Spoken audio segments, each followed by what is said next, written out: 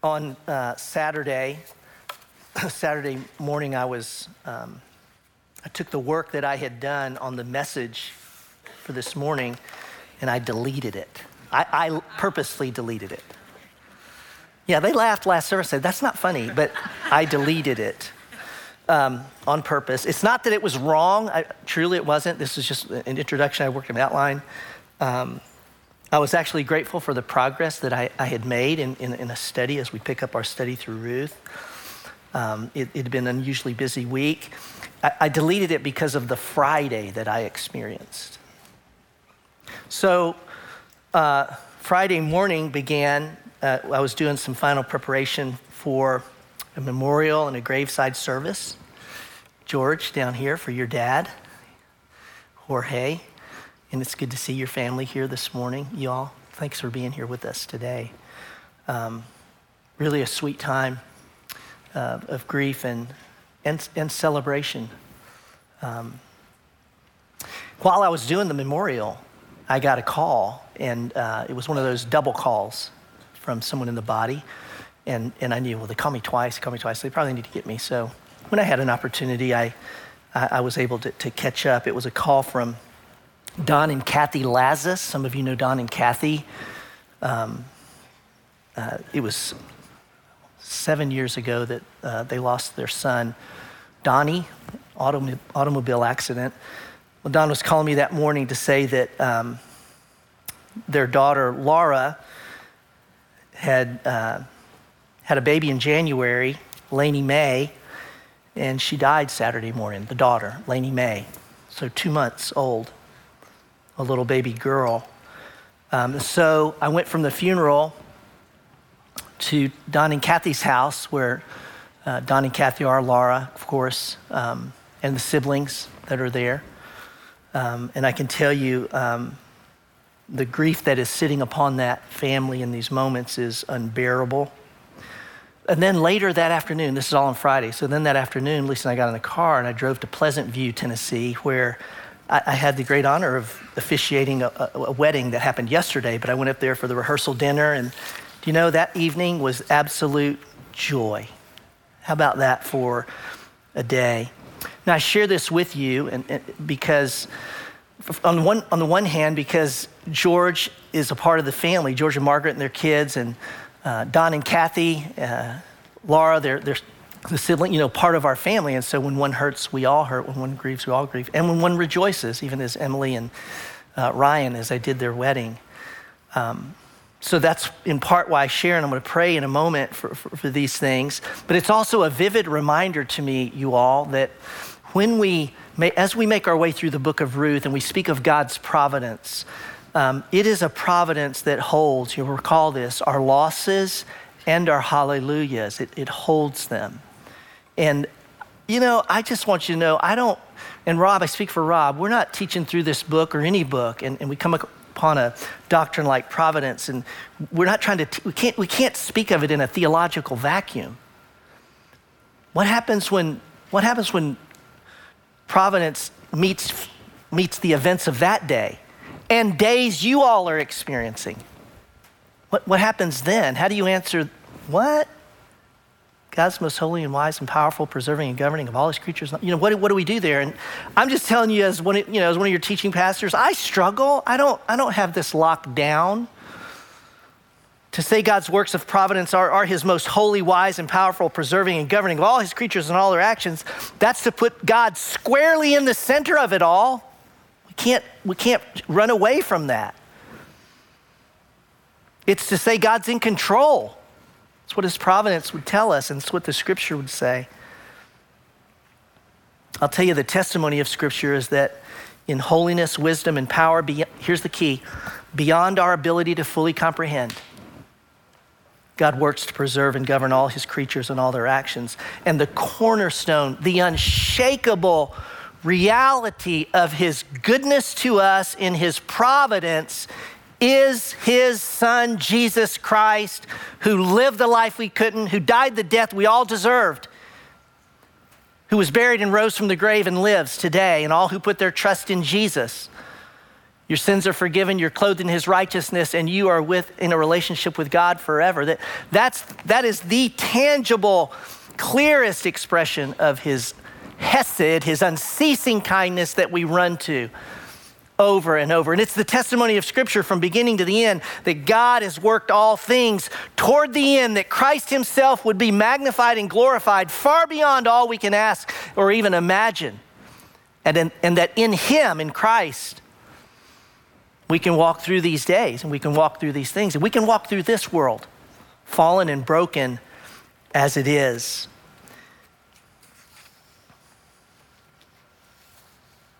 A couple weeks ago, I talked about providence and that there's this sense of proximate and ultimate. Another way to think about it is there's the temporal and then there's the eternal.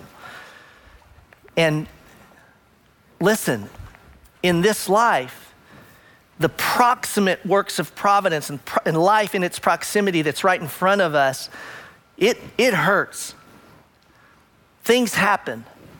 Loss and pain, evil, injustice. Yes, proximate. But there is an ultimate. And the ultimate is that which we are going toward, and that is ours in Christ, when there will come a day, no more tears, no more crying, no more pain, no more death. But y'all, it's not today. It's not. And it's not going to be any day between now until you die or Jesus comes back. So the proximate can weigh so heavily. And yet, what about this? The proximate is also this, a dadgum rehearsal dinner that was pure joy. Yes, it's all there. And God rules and God reigns and God is in control. I want to invite you to pray with me. And I want to encourage you to pray for Don and Kathy Lazis and Laura, mom, their daughter that lost Lainey May. And I want to pray for them and ask you to continue to pray for them in these weeks. I was texting with Don this morning. I'm just sharing this because this is our church family. I know in a big church it can feel like so distant. I don't expect y'all to know them per se, but the circle around them does. But Don texted me and I said, are you okay if I want to pray for this? Are you okay? He said, absolutely. He said, it's really dark over here. I can't even begin to fathom how dark it is in that home right now. And they need our prayers. And so I invite you to pray. Father, we come before you and we pray for Don and Kathy. We pray for Laura in the weight of this loss in which, as Laura said to me on Friday, how do you go forward? How do you go forward? How do you wake up another day? How do we but by your grace, by your provision, your kindness, your spirit at work in us? We pray for them, Lord. We pray that you would guard their minds and hearts in Christ Jesus, that when hopelessness settles like a mighty weight in a dark cloud, that the hope of the gospel and the truth of Christ and your love toward us would not be extinguished. In fact, as I'm saying that, it won't be extinguished. It can't be extinguished. And so I pray they would see it. They would sense it and feel it. They would know their church families around them and for them.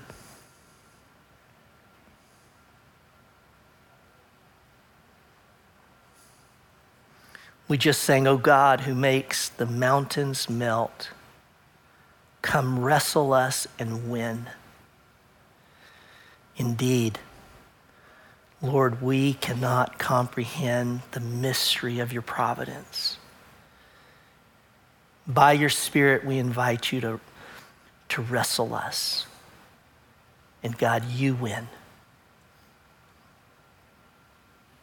In Christ's name, amen. Thank you for your prayers. With that, I'm going to invite you to take your Ruth booklet. We've got a study we're working through, the book of Ruth.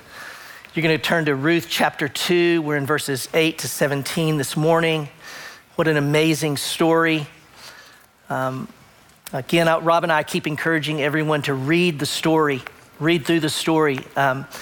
It'll mean so much when we start taking apart the particulars. May I say this by way of context, Ruth is a very hard story. And the first chapter is a decade of loss that takes us and lands us with 3 childless widows. There's Ruth chapter 1. You talk about hardship and questions, famine and death and loss. Orpah, one of the young widows, goes back home. Ruth, her sister, makes a pledge to Naomi that, we said often has been used in the past in wedding ceremonies, but it's this commitment of faith. And it's that I will go wherever you go. I will, wherever you die, I will die. Your God will be my God. Phenomenal picture of biblical faith, to trust in God. And so she binds herself to Naomi. They make a trip back. They left Bethlehem to Moab. Now they go back to Bethlehem. And we get to chapter 2. Now let me say this about chapter 2. It's 3 conversations. It's really hard to break up, to figure out how to teach, but it's these conversations and they just flow. But we just decided, let's just take the 3 conversations, and try and teach them that way. So last week, Rob took the first conversation, which is verses 1 through 7, and that's between Boaz and his supervisor. So Ruth and Naomi have come back to Bethlehem. They're gleaning. I'll talk about that in a moment. And Boaz has a conversation with his supervisor. And then in verses 8 to 17, it's another conversation, and it's primarily Boaz and Ruth. So that's the one we're covering today, okay?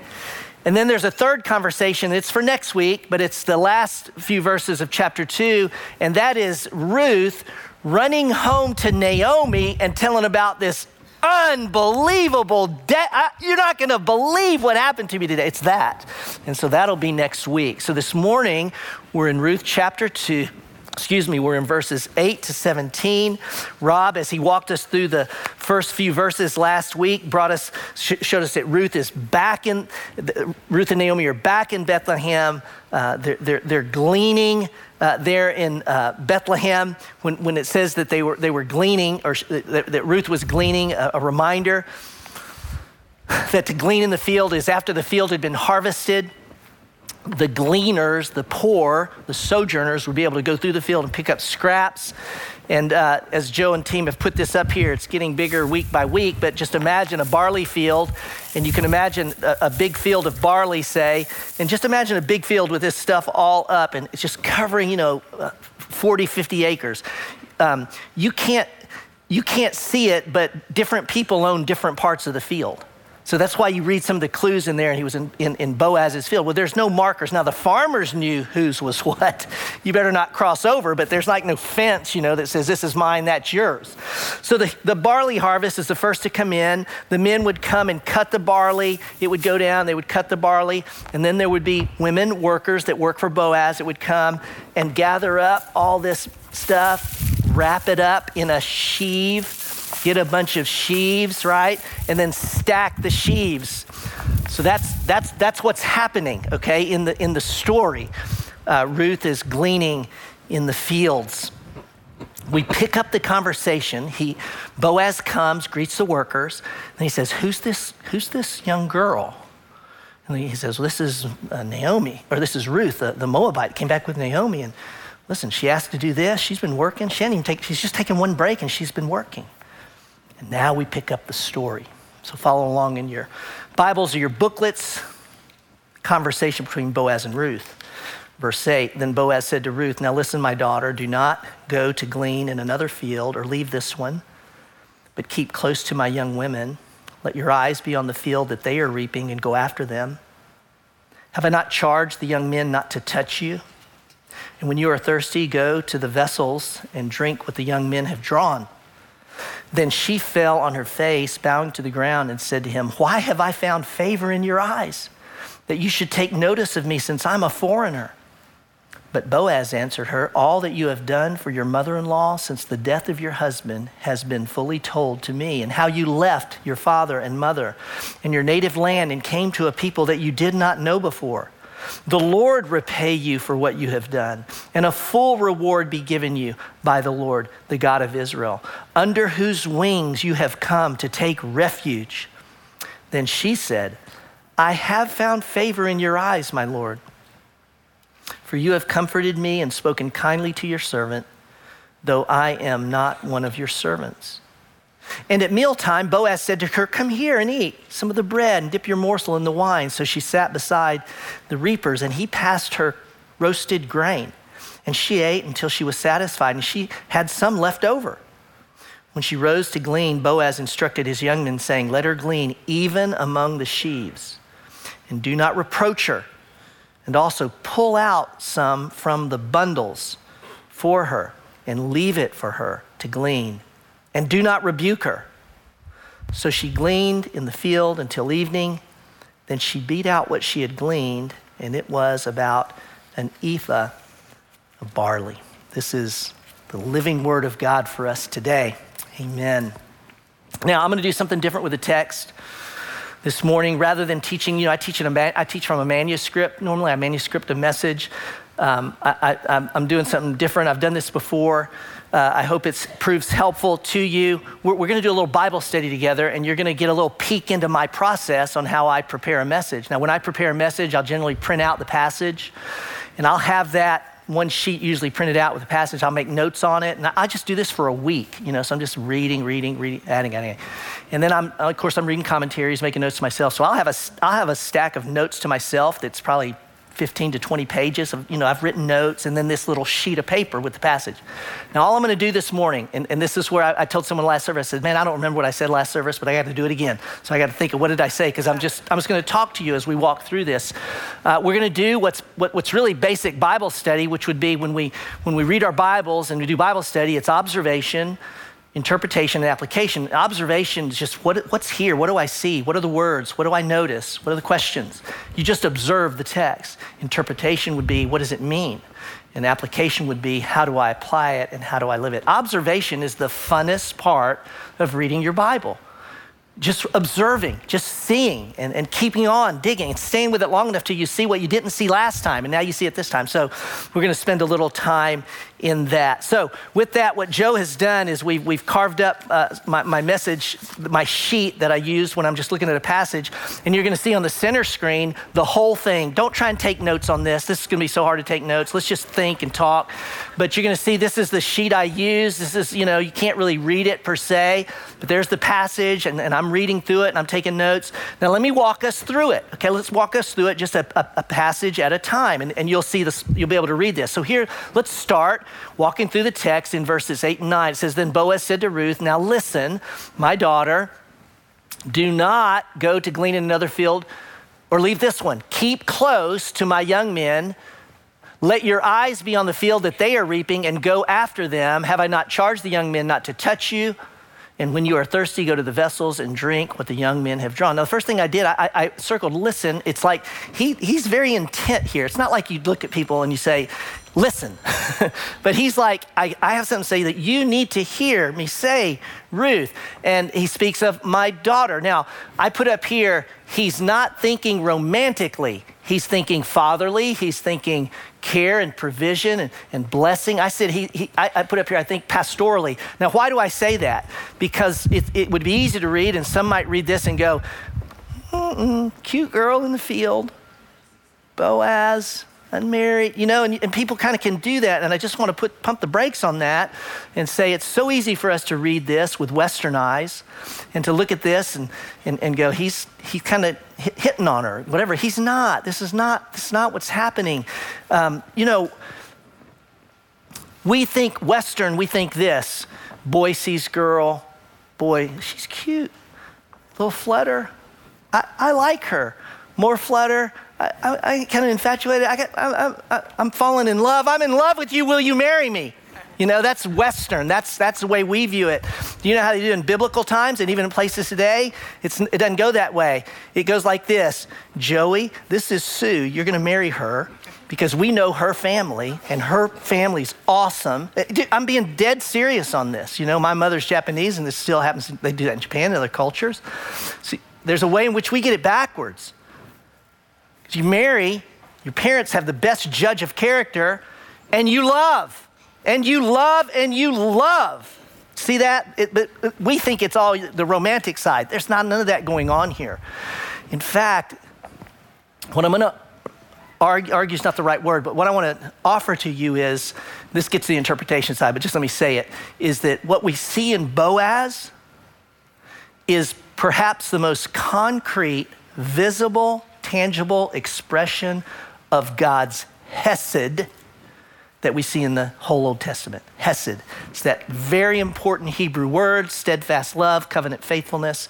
I've grown to use this phrase, it was a title of a book, unceasing kindness. So that's what's happening here. We're seeing Boaz show us the unceasing kindness of God. So he says to her, look, I also noted here, keep close. And I thought, okay, he's being kind of, talk about fatherly, keep close to my young women. Then he says, and go after them. And you think about, why is he so like, stick with them, stay on them? And one of the reasons, of course, I think would be, what did I say earlier? These fields, you can't tell where Boaz's barley ends and Abinadab starts. And so he says, you gotta stay with my girls. And I want you to stay close to them so that you don't leave my field. It's the day of Judges when everyone's doing what's right in their own eyes. And so the context for this story, we can't forget, it's nasty in Israel. And if you read the book of Judges, I mean this, it almost needs a rating because it's awful what happens, how women are treated, what happens to children, it's terrible. So this is not a safe place. And so he speaks here, and I put it up here. I said, he's really talking about provision and protection first, stay with them. I told the young men, do not touch you. Isn't that odd? Well, it wasn't odd then. And he made sure that where she went and in those fields, she was not harmed, taken advantage of. The last thing I said, don't take time to get water. How about that? How about, and by the way, though you're a foreigner, a Moabite, you don't belong in Israel. You're outside of the covenant community. Look, you drink the water that the men carry. Who carried most water in those days? Who? The women. And he says, no, you're gonna drink what the men carry, that's for you. And I just want you to feel, in a sense, the hesed love of God mounting like a dadgum waterfall upon this woman. Go on to the next slide, Joe. Oh, wait, go back to that one, because I gotta hit this. Go back to this one. I want you to know, I wrote this down later in the week. I said, the field belonged to Boaz. Who did the field belong to in the eyes of Boaz? Y'all, this is so important, isn't it? That I'm gonna talk about gleaning in a minute and that principle, but for Boaz, it's not his barley. I want you to see that. It's not his. Boaz doesn't go, that's my barley. Let me give my barley to people that didn't work on it. No, and y'all, may I transfer that over to us. It's, in your giving financially, what do we as those of Christ followers, what do we believe? It's not ours. We don't own anything as Christ followers. It's his. God, what do you want done with your stuff? Oh, it comes much more easily out of our hands, which, may I say, for you as a community of faith, your hands are so open. And they wouldn't be open apart from understanding it's not even mine. It's always God's. When it hits my hand, it can go out. Certainly Boaz is demonstrating that. Now go to the next slide, Joe. Then she fell on her face, bowing to the ground, and said, why have I found favor in your eyes that you should take notice of me? I'm a foreigner. I'm not gonna camp so much on Ruth here, just this posture of humility. Now the key here is she says, why have I found favor? That's a key phrase that I'm gonna come back to in a moment, but she's obviously humbled by this, a posture of humility before him. Go on to the next verse. So that's verse 10. We'll pick up in verse 11. But Boaz answered her, all that you have done for your mother-in-law since the death of your husband has been fully told to me. And how, I want you to note this, I circled these, how you left your father and your mother and your native land and came to a people that you did not know. Now I circled those because when you remember your Bible story, there was someone else who left father and mother and relatives, who left their family and land and went to a place they didn't know. What was his name? Hint, hint, Abraham. Is that an accident? No. See, that's what you get when you just look at the story and you observe. You go, wait, Ruth's being compared to Abraham. The faith of Abraham. Wow. That she left family, that she left familiarity. And she went somewhere, she went to a land she didn't know. It says, I put this note on my notes. I just said, I see you. Now here's the reason I put that there is when you think about the story, remember when Naomi says, I came back and I'm empty. And remember who was standing next to her? And I thought, did Naomi really see her? I'm not trying to throw Naomi, did she really see her? Did the women and the people of Bethlehem see this Moabite? And listen, y'all, I'll get emotional thinking about this, but I want you to sense this. Here's this foreign girl, and here's this powerful landowner, and he says, I see you. Man, and when he says it's not like, again, don't think romantically. What does he say? I know what it cost you to come here. It was told to me. All these workers around you, they don't know. I know. I know the commitment you made to Naomi, and that was not a commitment to a wonderful life. That was a commitment to an awful life, really, from where you were. I'm moved myself personally just by the thought of Boaz seeing her, because you all, as image bearers, do you understand that we, all of us, are made to be seen? I mean, every one of us. You know what I'm talking about when you feel seen. It's like your soul relaxes. The Hesed of God sees you. And what other people don't know is circling in your heart and mind and troubling, and what it's cost you in this life and what you've been through. See, God says, I see you. He says, the Lord repay you for what you have done. A full reward be given you by the Lord, the God of Israel, under whose wings you have come to take refuge. When it says the Lord repay, a full reward, this is not that Ruth said, I'm binding myself to you, Naomi, because I think I'll get something from God. That's not the picture here. The root of those words is shalom. Naomi, or Ruth has put herself under the wings of God. I'll read a psalm in a moment, but she's committed herself to Israel's God. Boaz is in fact reaffirming to her, you belong to God now. That's what he's saying.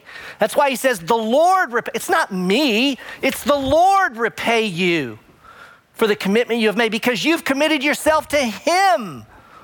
Translate that into modern vernacular. You've put your trust in Christ. The Lord bless you in Christ. That word full reward, it's wholeness, it's peace. The Lord give you rest and wholeness. And he knows only God can do that.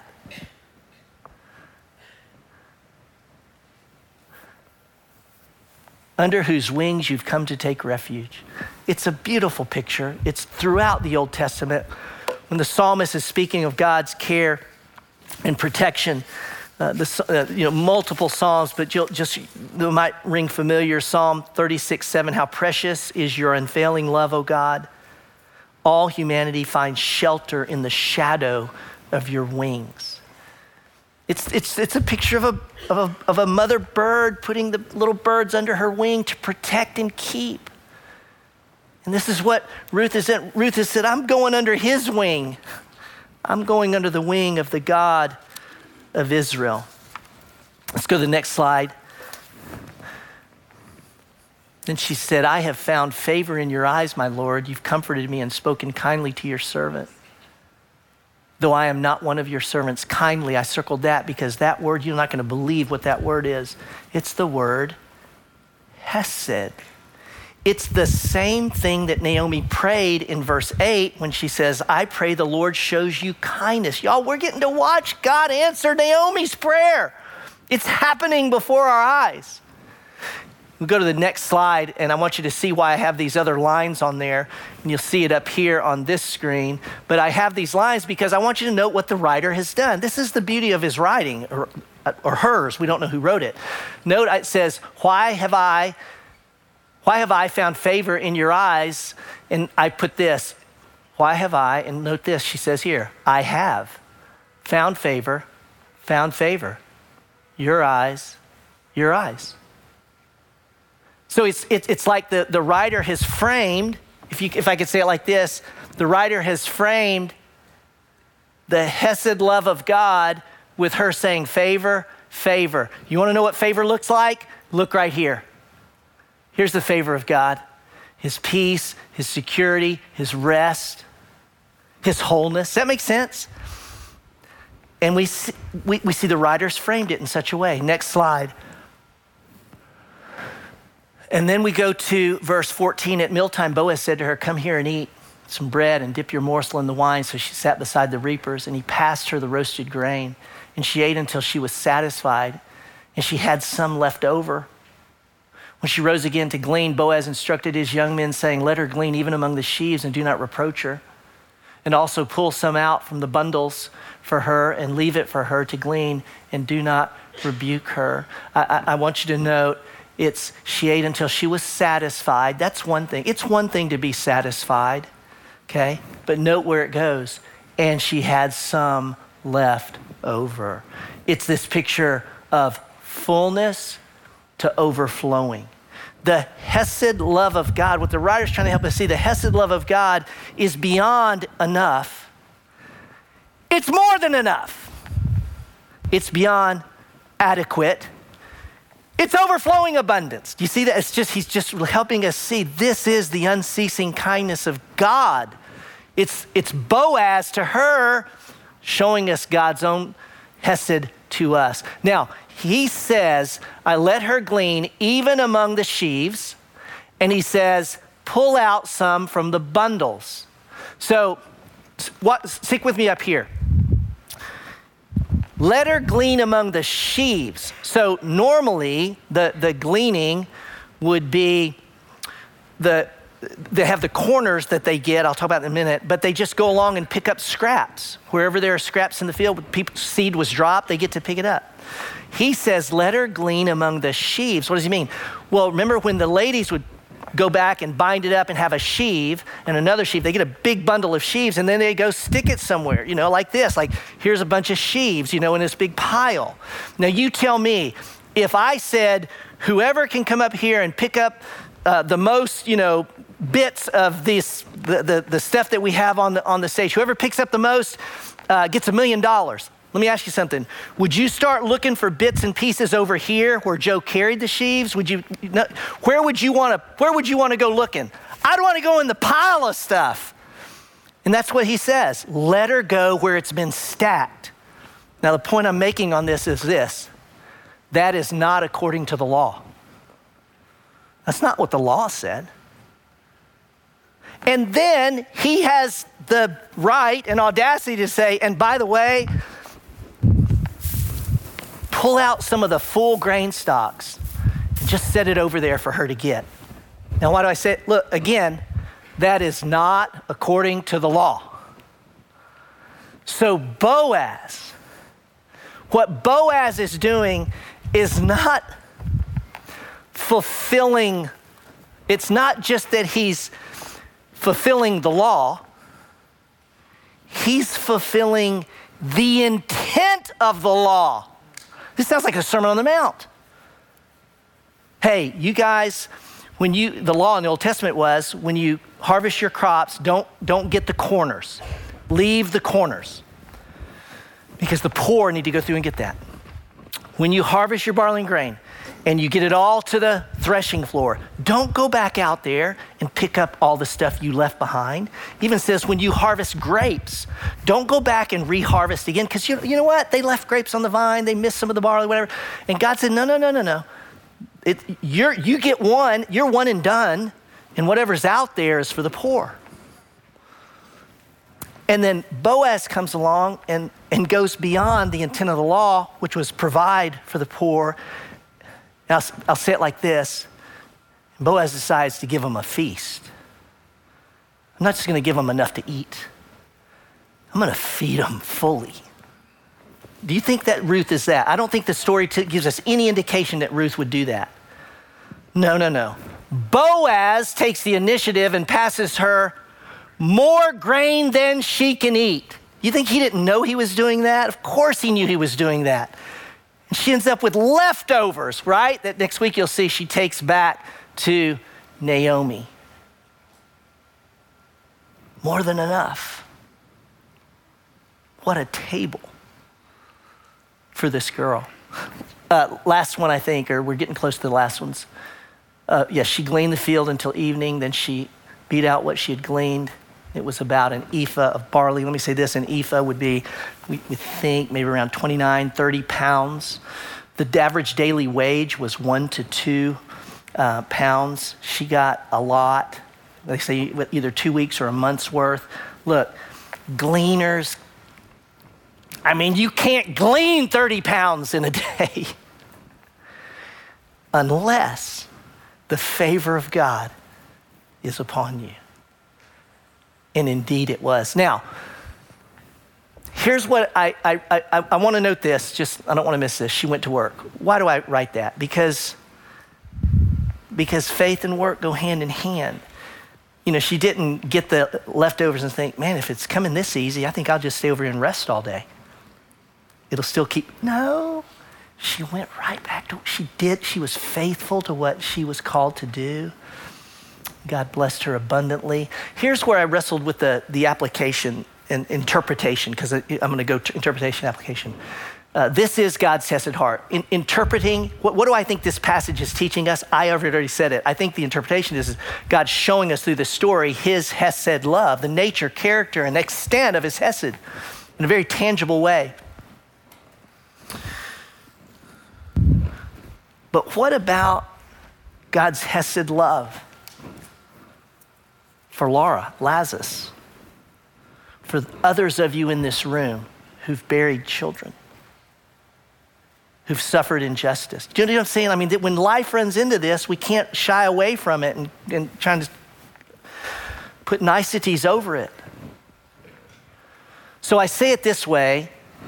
I say this is God's hesed heart, and I say it two ways. It is true in this life, partially and temporarily. In this way, go back to proximate and ultimate, that it's ours in Christ, but listen, we live in fallen bodies in a fallen world.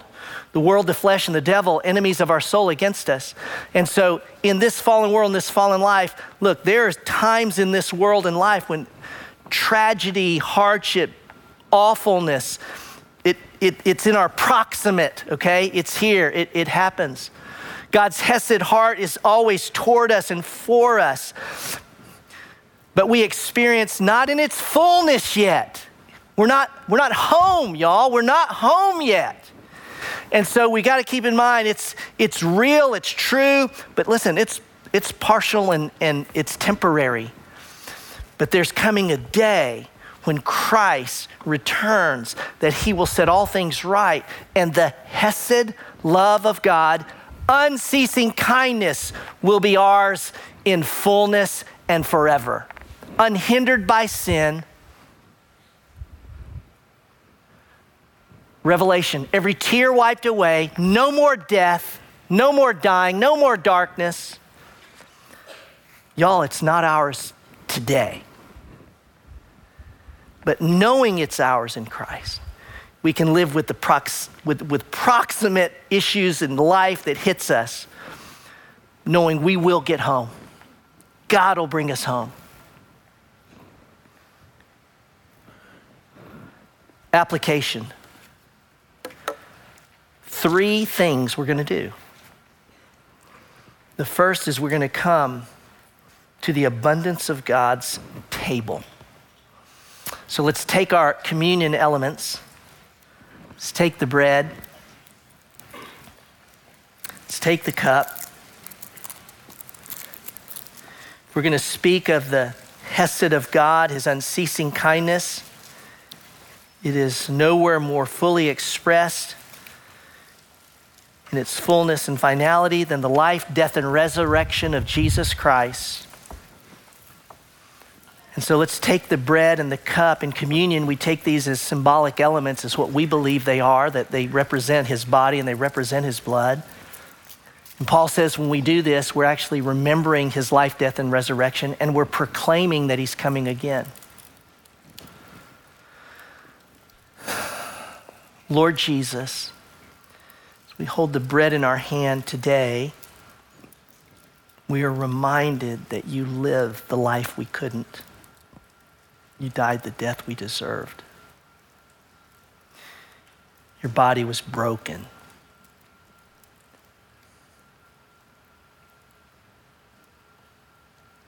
We remember and we give thanks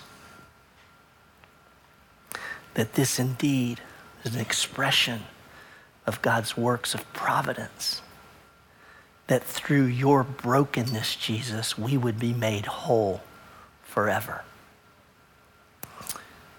Receive the bread.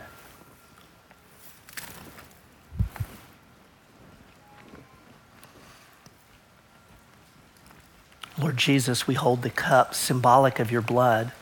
The Bible says that life is in the blood.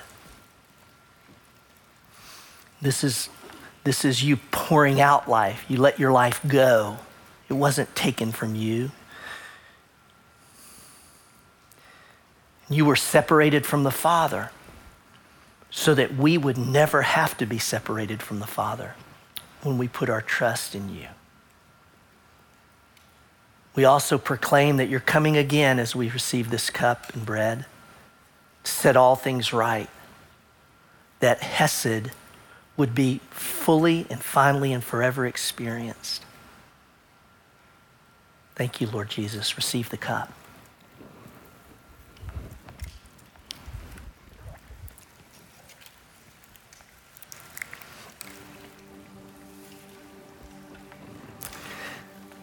Now I'm going to ask you to stand. Application 1, we go to the table. We go to Christ and Christ alone. He is our sufficiency. He is our hope. He is God's clearest expression of his works of providence working for our good and his glory. Second application, we will sing of that goodness. In the Old Testament, when God wanted them to remember something, he generally had them write a song. How about that? And they would sing the songs of the story of the Exodus and redemption and hope. And that's what we're going to do. We're going to remind ourselves that God's Hesed, his covenant love, steadfast love, his unceasing kindness, it's not just adequate, you all. It is always and forever more than enough.